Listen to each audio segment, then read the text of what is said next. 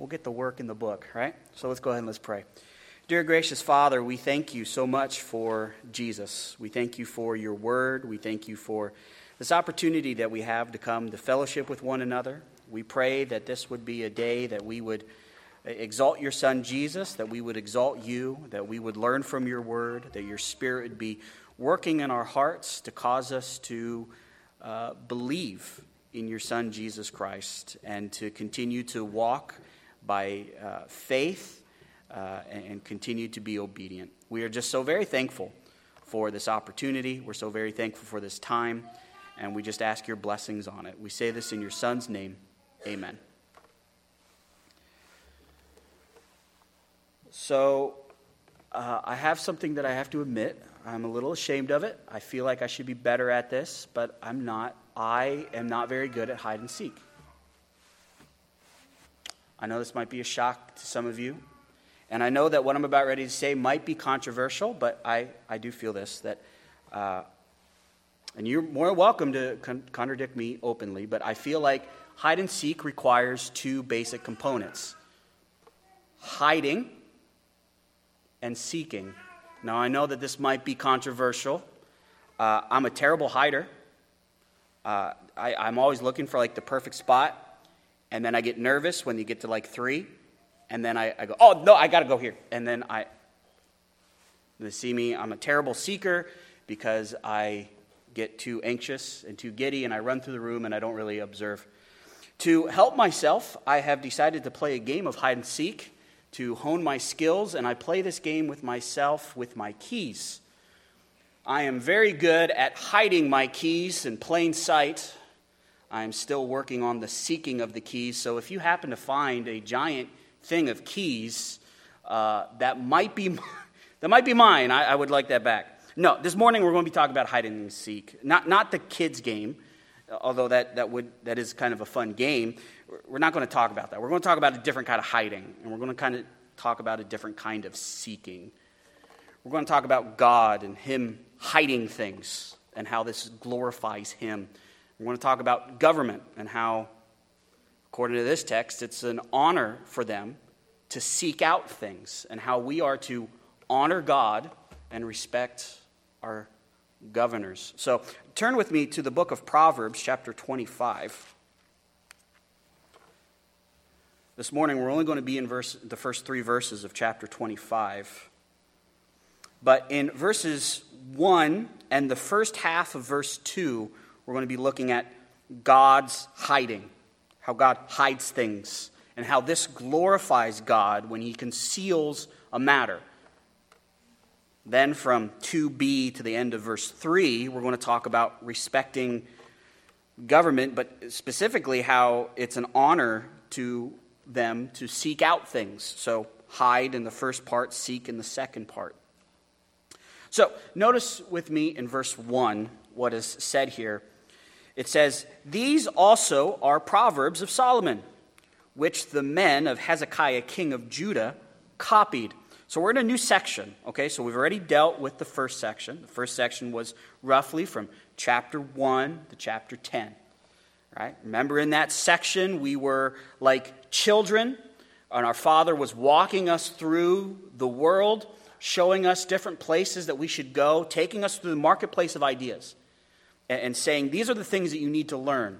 And he points out certain vendors, and he points out certain houses, and he says, don't go there, don't go here, trust these people, don't trust these people, buy from these people, don't buy from these people, right?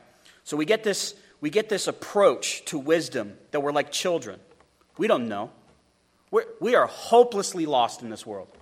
We have no idea what's going on. We desperately, desperately need God, our Father, to teach us wisdom. He needs to give us discernment. The second section was like Father's instructions, but it was more like a picture. And the picture was basically this: wise people do this, foolish people do this. We spent a lot of time on this but this, but this. Okay? So roughly from chapters 11 to 22. We saw that, and that helps us paint a picture of what a wise person looks like, what a wise person does, and what a foolish person does. Obviously, we spent a lot of time in that, and there's a lot of things in between, but essentially, in Solomon's mind, you're either exhibiting wisdom, and this is what it looks like, or you're exhibiting foolishness, and this is what it looks like.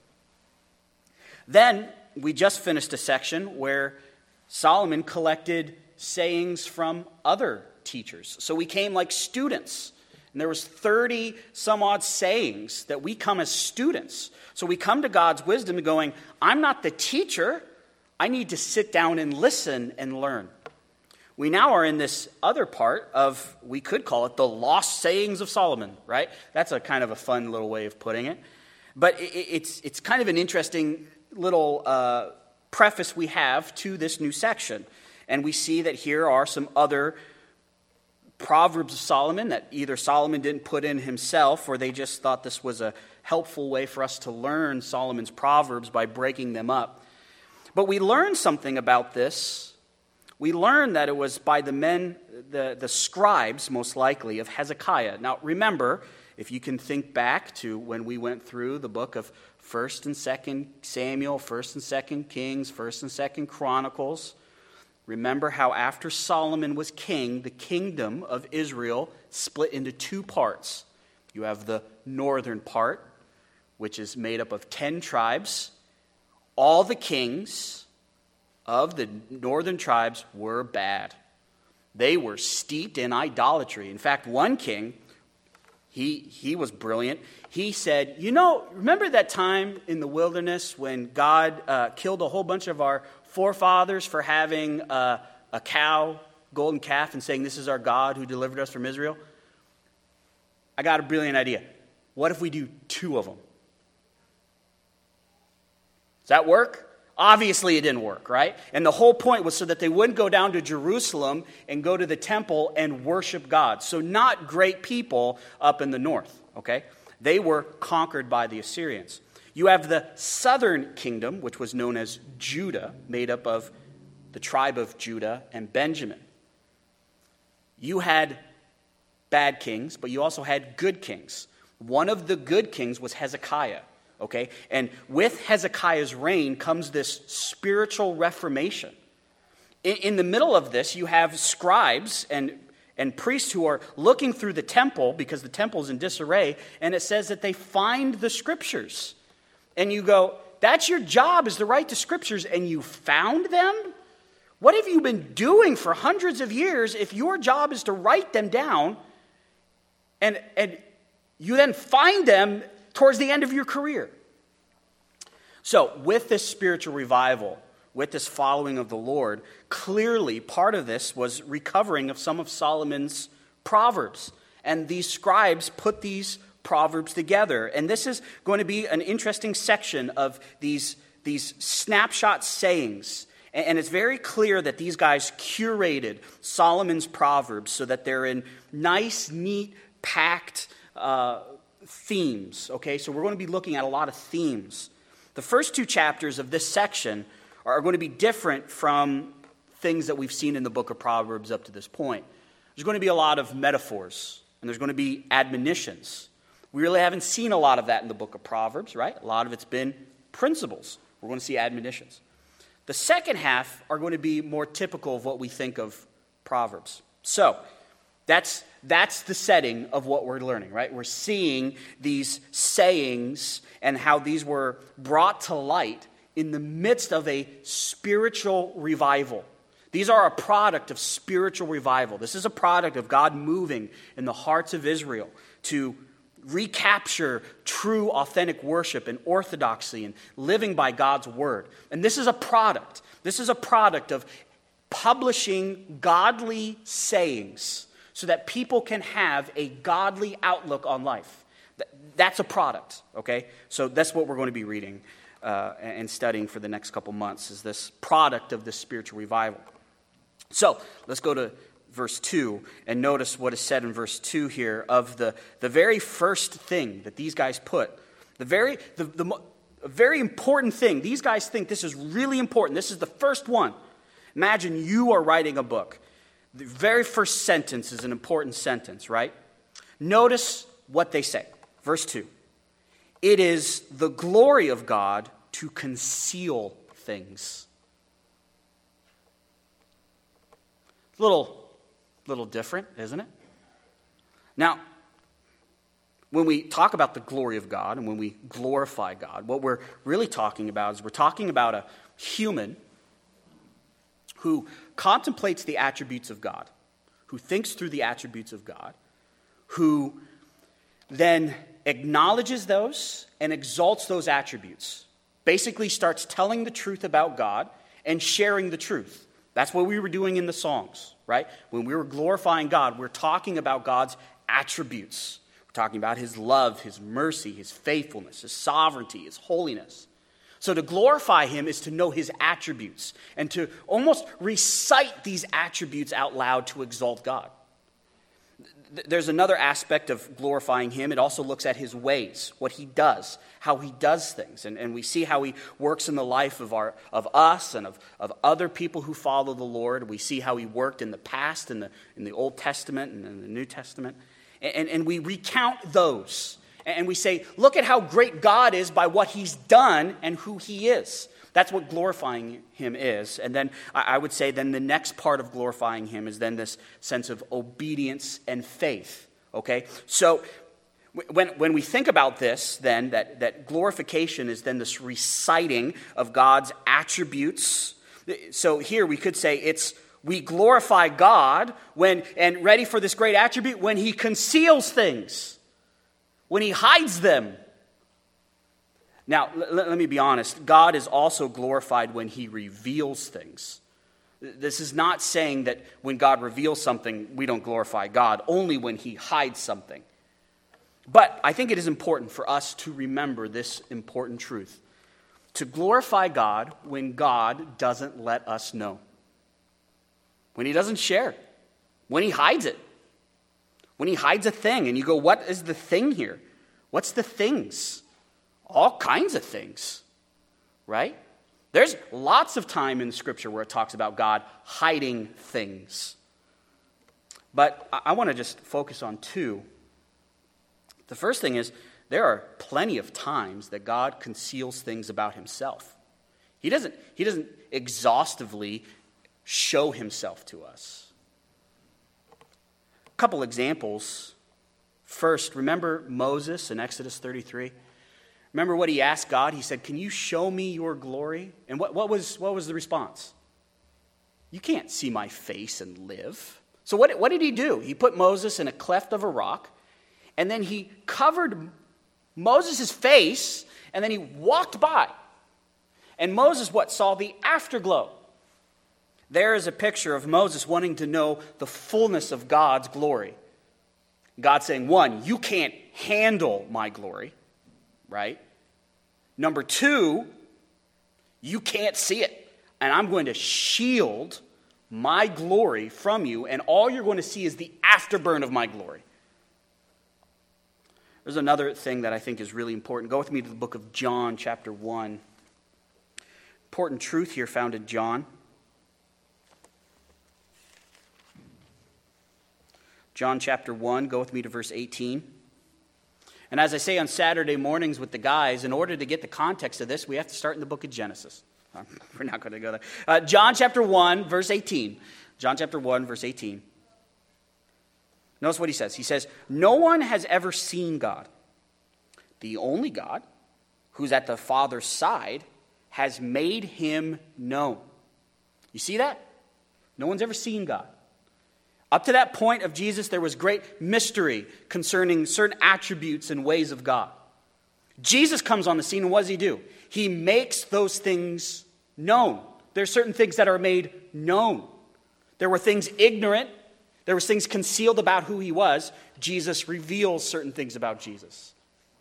God is glorified when he doesn't reveal everything about himself. We sit back and go, wow, this is my God. My God is mysterious. There are things about him that are beyond my comprehension. Let's be honest. One of the things that Jesus reveals and the New Testament really reveals is this concept of the Trinity. There really was no concept of the Trinity in the Old Testament. Though you could see the Trinity in the Old Testament, it really wasn't explained. Jesus explained this concept of a triune God, that we believe in one God in nature and three in person. That's like a bedrock of our faith. Before Jesus, no one had that. No one said that. Jesus revealed that. That part of his character was held back. Go with me to another passage. Go with me to 2 Peter. Here's an interesting phrase here in 2 Peter chapter 3. Notice what he says in verse 18. He says, "But grow in the grace and knowledge of our Lord Jesus Christ." Now, obviously, when we grow in the grace and knowledge, this is based off of revealed truth, right? God's revealed truth. And I learned Jesus from revealed truth. But let's also be honest. There's a lot of things about Jesus that the scriptures do not tell us about Jesus. There's a lot of things that I see in the scriptures, and as I live through life and have to walk by faith, I understand a different dimension of what it meant in the scriptures. Before, that dimension was mysterious to me or only something abstract in my mind. Now that I have to walk by faith and now that I'm learning more and more about Jesus Christ, there were things that I didn't know early on that I now know. So there's things concealed. You get the point. We don't have the fullest picture, exhaustive picture of God's character. There are things that are not revealed to us. Amen. We should say amen to that. Now, I know that as American Christians, as evangelicals, that is really, really uncomfortable to say, I don't know, and amen in the same sentence. It's really uncomfortable because we live in a culture that has to have answers for every question. This proverb teaches us you can't. There are some things that are just not revealed. Amen. There's other things that are concealed, like God's plans. I don't know what's going to happen this afternoon. God knows. It's been preordained before the foundation of the world what's going to happen this afternoon. I don't know what that's going to look like. I'm going to find out as we all find out. And there are plenty of times in life where people say, why did God do this? Why did God allow this? Why did so-and-so have to die? And why does so-and-so live? Why did this good thing happen to me? And why did this bad thing happen to me? Why? And many times we're left with, I don't know, but God does. Amen. Right? He conceals things. And it's to his glory that he conceals things. We should glorify him when he doesn't explain and reveal every aspect of the workings on and the goings on of the universe. Now, this is not the only place that Solomon talks about this idea that man doesn't know what's going on, and we don't really know what God's doing. For example, go with me to Ecclesiastes 7.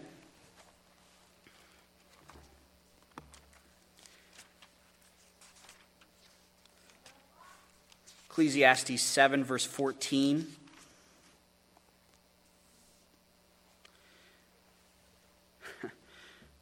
In days of prosperity, be joyful. In days of adversity, consider. God has made the one as well as the other. So the man does not find out anything that will be after him. Yup. Today's a good day. Great. Today's a bad day. Think about this. God's made both of them. You can't figure out what's going on, right? Think about where we're sitting. We're sitting in a church. What did Paul call the church? The great mystery. It wasn't revealed in times past, but here we are, friends. God didn't announce to the Jews, hey, there's going to be this period of time known as the church where believers all around the world are going to believe and they're going to be persecuted, waiting until the second coming of Jesus Christ. That wasn't revealed. Amen. Right? Because if it wasn't for the church, I wouldn't have known Jesus. Go with me to another passage, the book of Romans, chapter 11. Notice what he says here.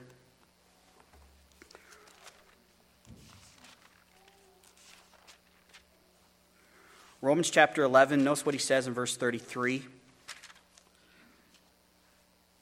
Here Paul, as he's thinking about the gospel, he's thinking about what Jesus has done on the cross for sinners, as he's thinking about what the gospel does, that by faith in Jesus Christ, I'm now imputed with the righteousness of Christ. I'm given Christ's righteousness. Because of the gospel, I'm being transformed from the inside out, right? He's making me to be more and more like his son, Jesus Christ. And as Paul's considering the gospel to the Gentiles, and he's considering how incredible this gospel is, he goes, but also think about this, that God also is concerned for the Jewish people. And in this section, he answers what we may call the Jewish question. What do we do about all those promises that were made in the Old Testament? And Paul demonstrates that those promises are still intact for Israel. That when God gives a promise that's irrevocable, and yet at the same time he's able to save us Goyim, us Gentiles, and someday he's going to culminate all of this together to be under Jesus Christ. And as Paul's contemplating the gloriousness of the gospel, this is what he says, "Oh, the depths of the riches of wisdom and of knowledge of God. How unsearchable are his judgments." Couldn't have seen this one coming. How unsearchable. They're unknowable. We only know about them as they happen. I guess one of the questions I had this week when I was thinking about this, I guess I get this, that I don't know everything about God and I don't know everything about his ways. But how does that actually glorify? How does that glorify him? How does it glorify him that he conceals things? How does it glorify him that I live a life full of tension and confusion and sorrow and bewilderment and sitting here going, why won't he tell me things? Why doesn't he give me the scoop of what's going on in my own life? How does that glorify him?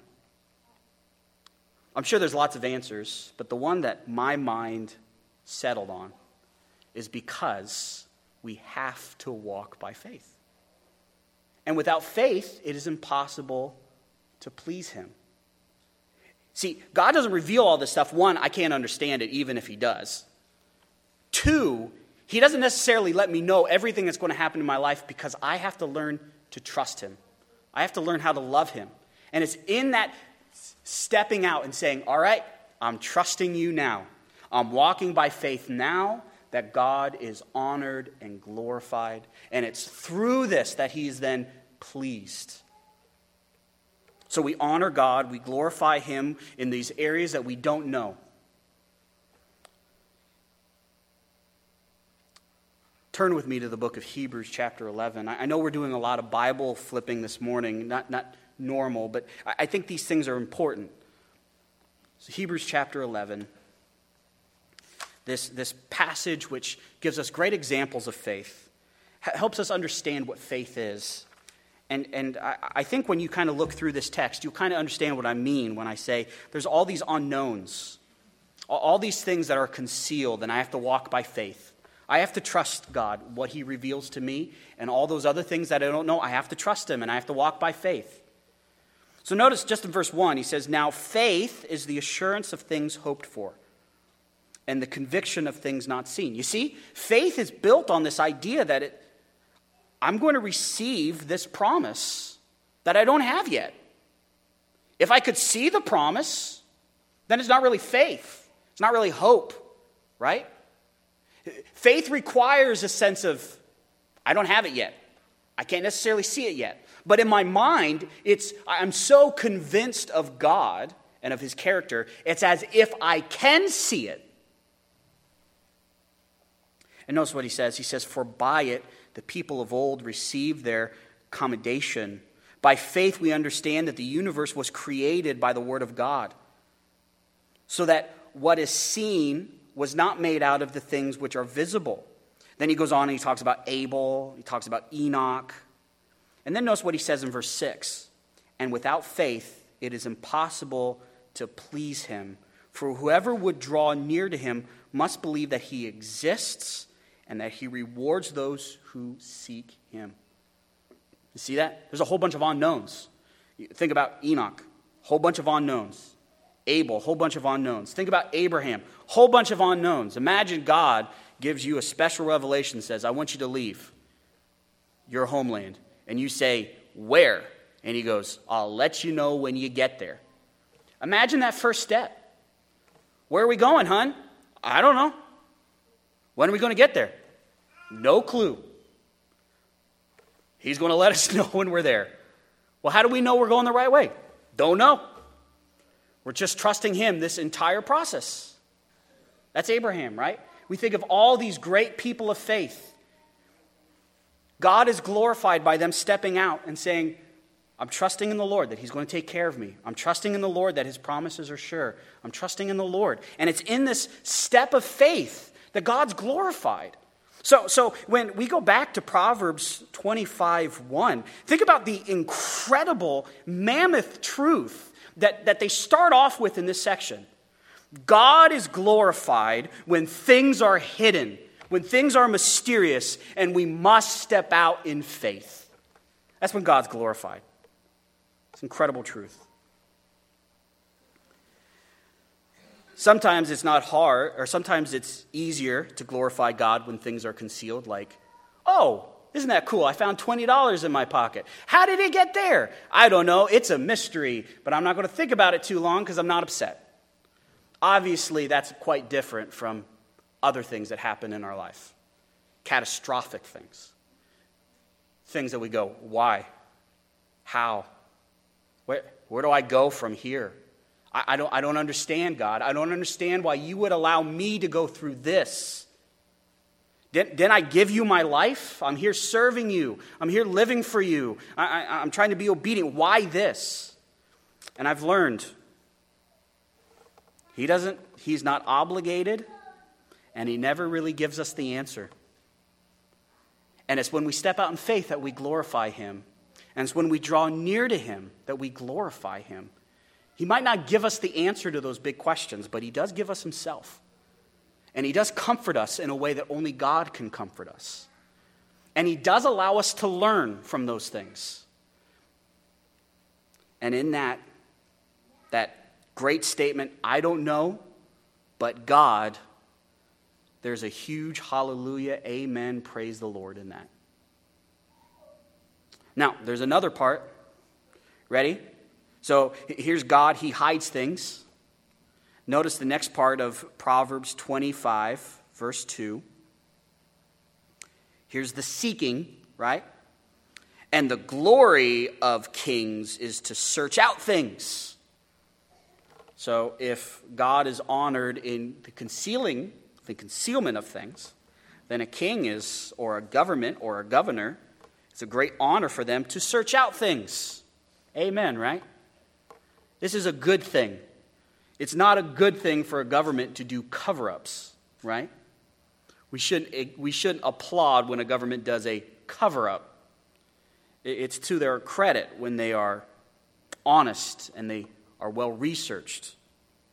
However, I have a really difficult time just assuming that, as some do, that this is just a statement of fact. God's glorified when things are concealed.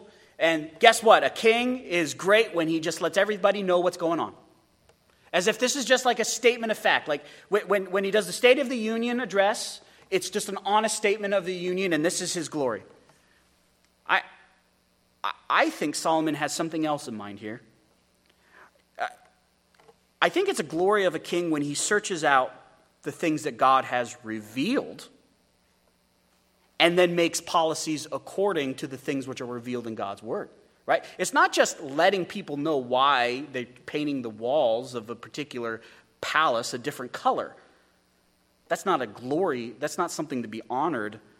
But when a government official searches out God's word and consults God and makes a decision based off of God's word and God's will, based off of wisdom, God's wisdom, that is something that is to be honored. Right? That's when a king is doing what they're supposed to. Remember the context. Remember the context in verse 1. This is Hezekiah. This is the one who's bringing in this spiritual reform. This is this one who's searching out and trying to find out what's going on with this. What's going on with this? What does God want for us? What does God want us to do? What are the things that God asks of us as his people? And so it's in this sense that it's a glory of a king when he searches out God's word. When he searches out God's will, when he seeks to know God. Then there's this next part. This part seems a little out of place, but it kind of fits. Notice what it says in verse 3. It says, as the heavens As the heavens for height and the earth for depth, so the heart of a king is unsearchable. So it's speaking of this great mystery, this great chasm, right? You think about the stars and then you think about the lowest place on earth. That's a big difference. That's a big chasm. And there's a lot of things that happen in between that chasm. And there's a lot of things, a lot of mystery in that. That's kind of like it's like the king's heart.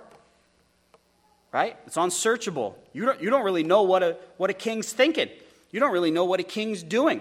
And to claim that you know what any government official is doing, according to Solomon, would be foolhardy. You don't know what they're doing. There are things and interests and things that they know. So a king may be doing something that looks like it's devastating, but if they are doing it according to God's will and to God's word, it's not devastating. It's to his glory. And you may think he has another ulterior motive for doing what he's doing, but he doesn't. So the question then leaves us with this. Why do I need to know this?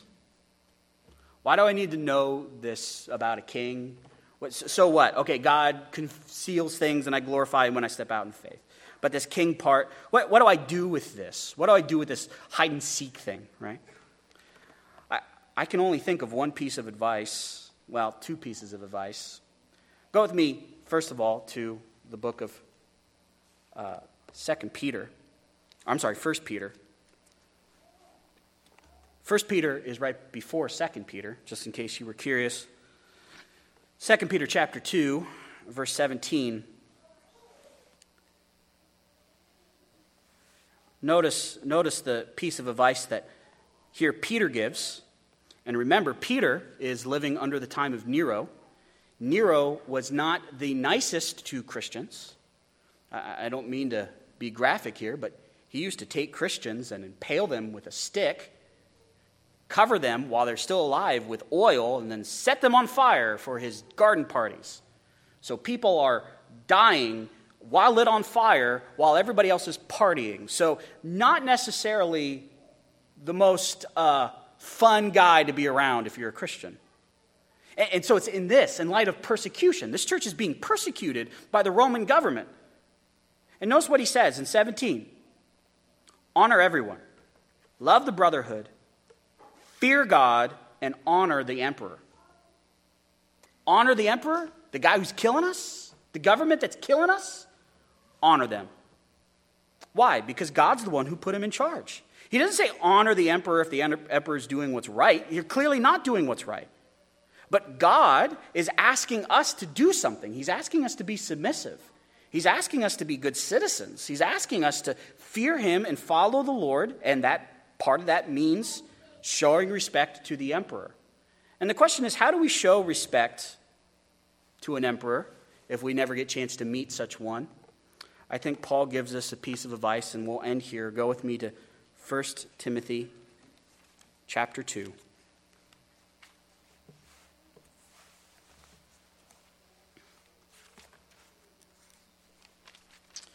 1 Timothy chapter 2, verse 1. This is one of the ways that we can honor, other than just being obedient to the laws of the land, right? Notice what he says in 2:1. First of all, then, I urge that supplications, so this is, the idea of supplication is an urgent request. That's one of those uh-oh moments where I need something now. Prayers, that's just general requests. Intercessions, that's where you're praying for the requests of others. And thanksgivings be made for all people. Now, who is included in all people? Notice the next verse. For kings and all who are in high positions. So notice, Paul is commanding the church to pray for the king, to pray for those who are in office above them, right? And notice that it is filled with urgent prayers, requests, intercessions, and thanksgiving. All of it. That's how you pray. That's how we pray for all people. That's how we pray for our governors. Whether you voted for them or not, it doesn't matter. This is how we are to pray, because this is what God wants from us. Now notice what we want, why we're praying, the goal. The goal is that we may lead a peaceful and tranquil life, godly and dignified in every way. It's not just that we're praying for personal peace. That's something that we want to pray for. That I want to be. I don't want to be harassed by the government. That's a valid prayer. But here Paul's prayer is that we live in peace in a way that's godly and dignified, a way that doesn't ruin our testimony. That's why I'm praying. I'm praying for my leaders so they make decisions that I'm able to live a life that I'm not harassed by them, so that I can live for the Lord Jesus Christ and I can live in a way that's honorable to Him. That's my goal, right? And then notice what he says, verse 3. This is good. This is good. This is a good thing to do. Remember, Roman emperors were not pro-Christian at the time when Paul's writing this. They're anti-Christian. They're persecuting. Paul says this is good, and it is pleasing in the sight of God our Savior, who desires all people to be saved and come to the knowledge of the truth. This is why we pray. We pray for them. We pray for their salvation. We pray for them making decisions. We're thankful that the Lord allows us to have leaders for the goal that we may live peaceful lives, that we may be godly, and that God may even lead them to Himself. So, here's this hide and seek, right? Not like the little kids game, not like me with my keys. By the way, I'm still looking for those. If you find those, I'm kidding, they're in my pocket. I just thought it would be a funny joke if you happen to find my keys, you know that I'm playing a game. And not that I'm just absent-minded and lose my keys everywhere. It's not like that, right? This hide and seek is serious. God is concealing things for His glory because I have to walk by faith. And I pray for my governor, for my president. I pray for congressmen. I pray for senators. I pray for mayors. I pray for those people who are in leadership over me. Why? I pray that they come to know Jesus. I pray that they seek God's word and they seek God's wisdom. I pray for them. I pray for their safety. I pray that they make good decisions. I pray for the community that because of their good decisions, and they might point back and say, well, the scriptures teach this, that they may even come to know Jesus Christ because of it. This is the hide and seek we're talking about, right? God is glorified when He conceals, and a king is honored, or a governor is honored when they find God's word, they find God's will, and they make their policies according to that. That's the hide and seek that we should care about. There's another thing that I think about when I think about this truth, specifically that first truth of glorifying God by faith. This morning we're going to have an opportunity to think about